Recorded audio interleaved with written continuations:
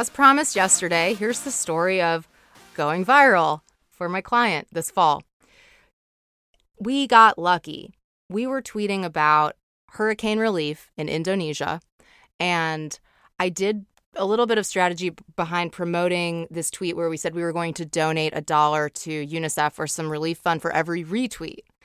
And we ended up getting, what was it? I think like 400,000 retweets almost overnight.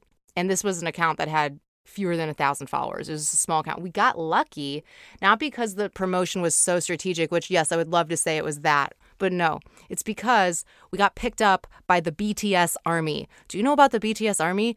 It's a Korean, it's K-pop. And everybody who's into BTS, they are like an army. It's almost like Gaga's Little Monsters. So they all like to help and support each other and be forces for good, basically.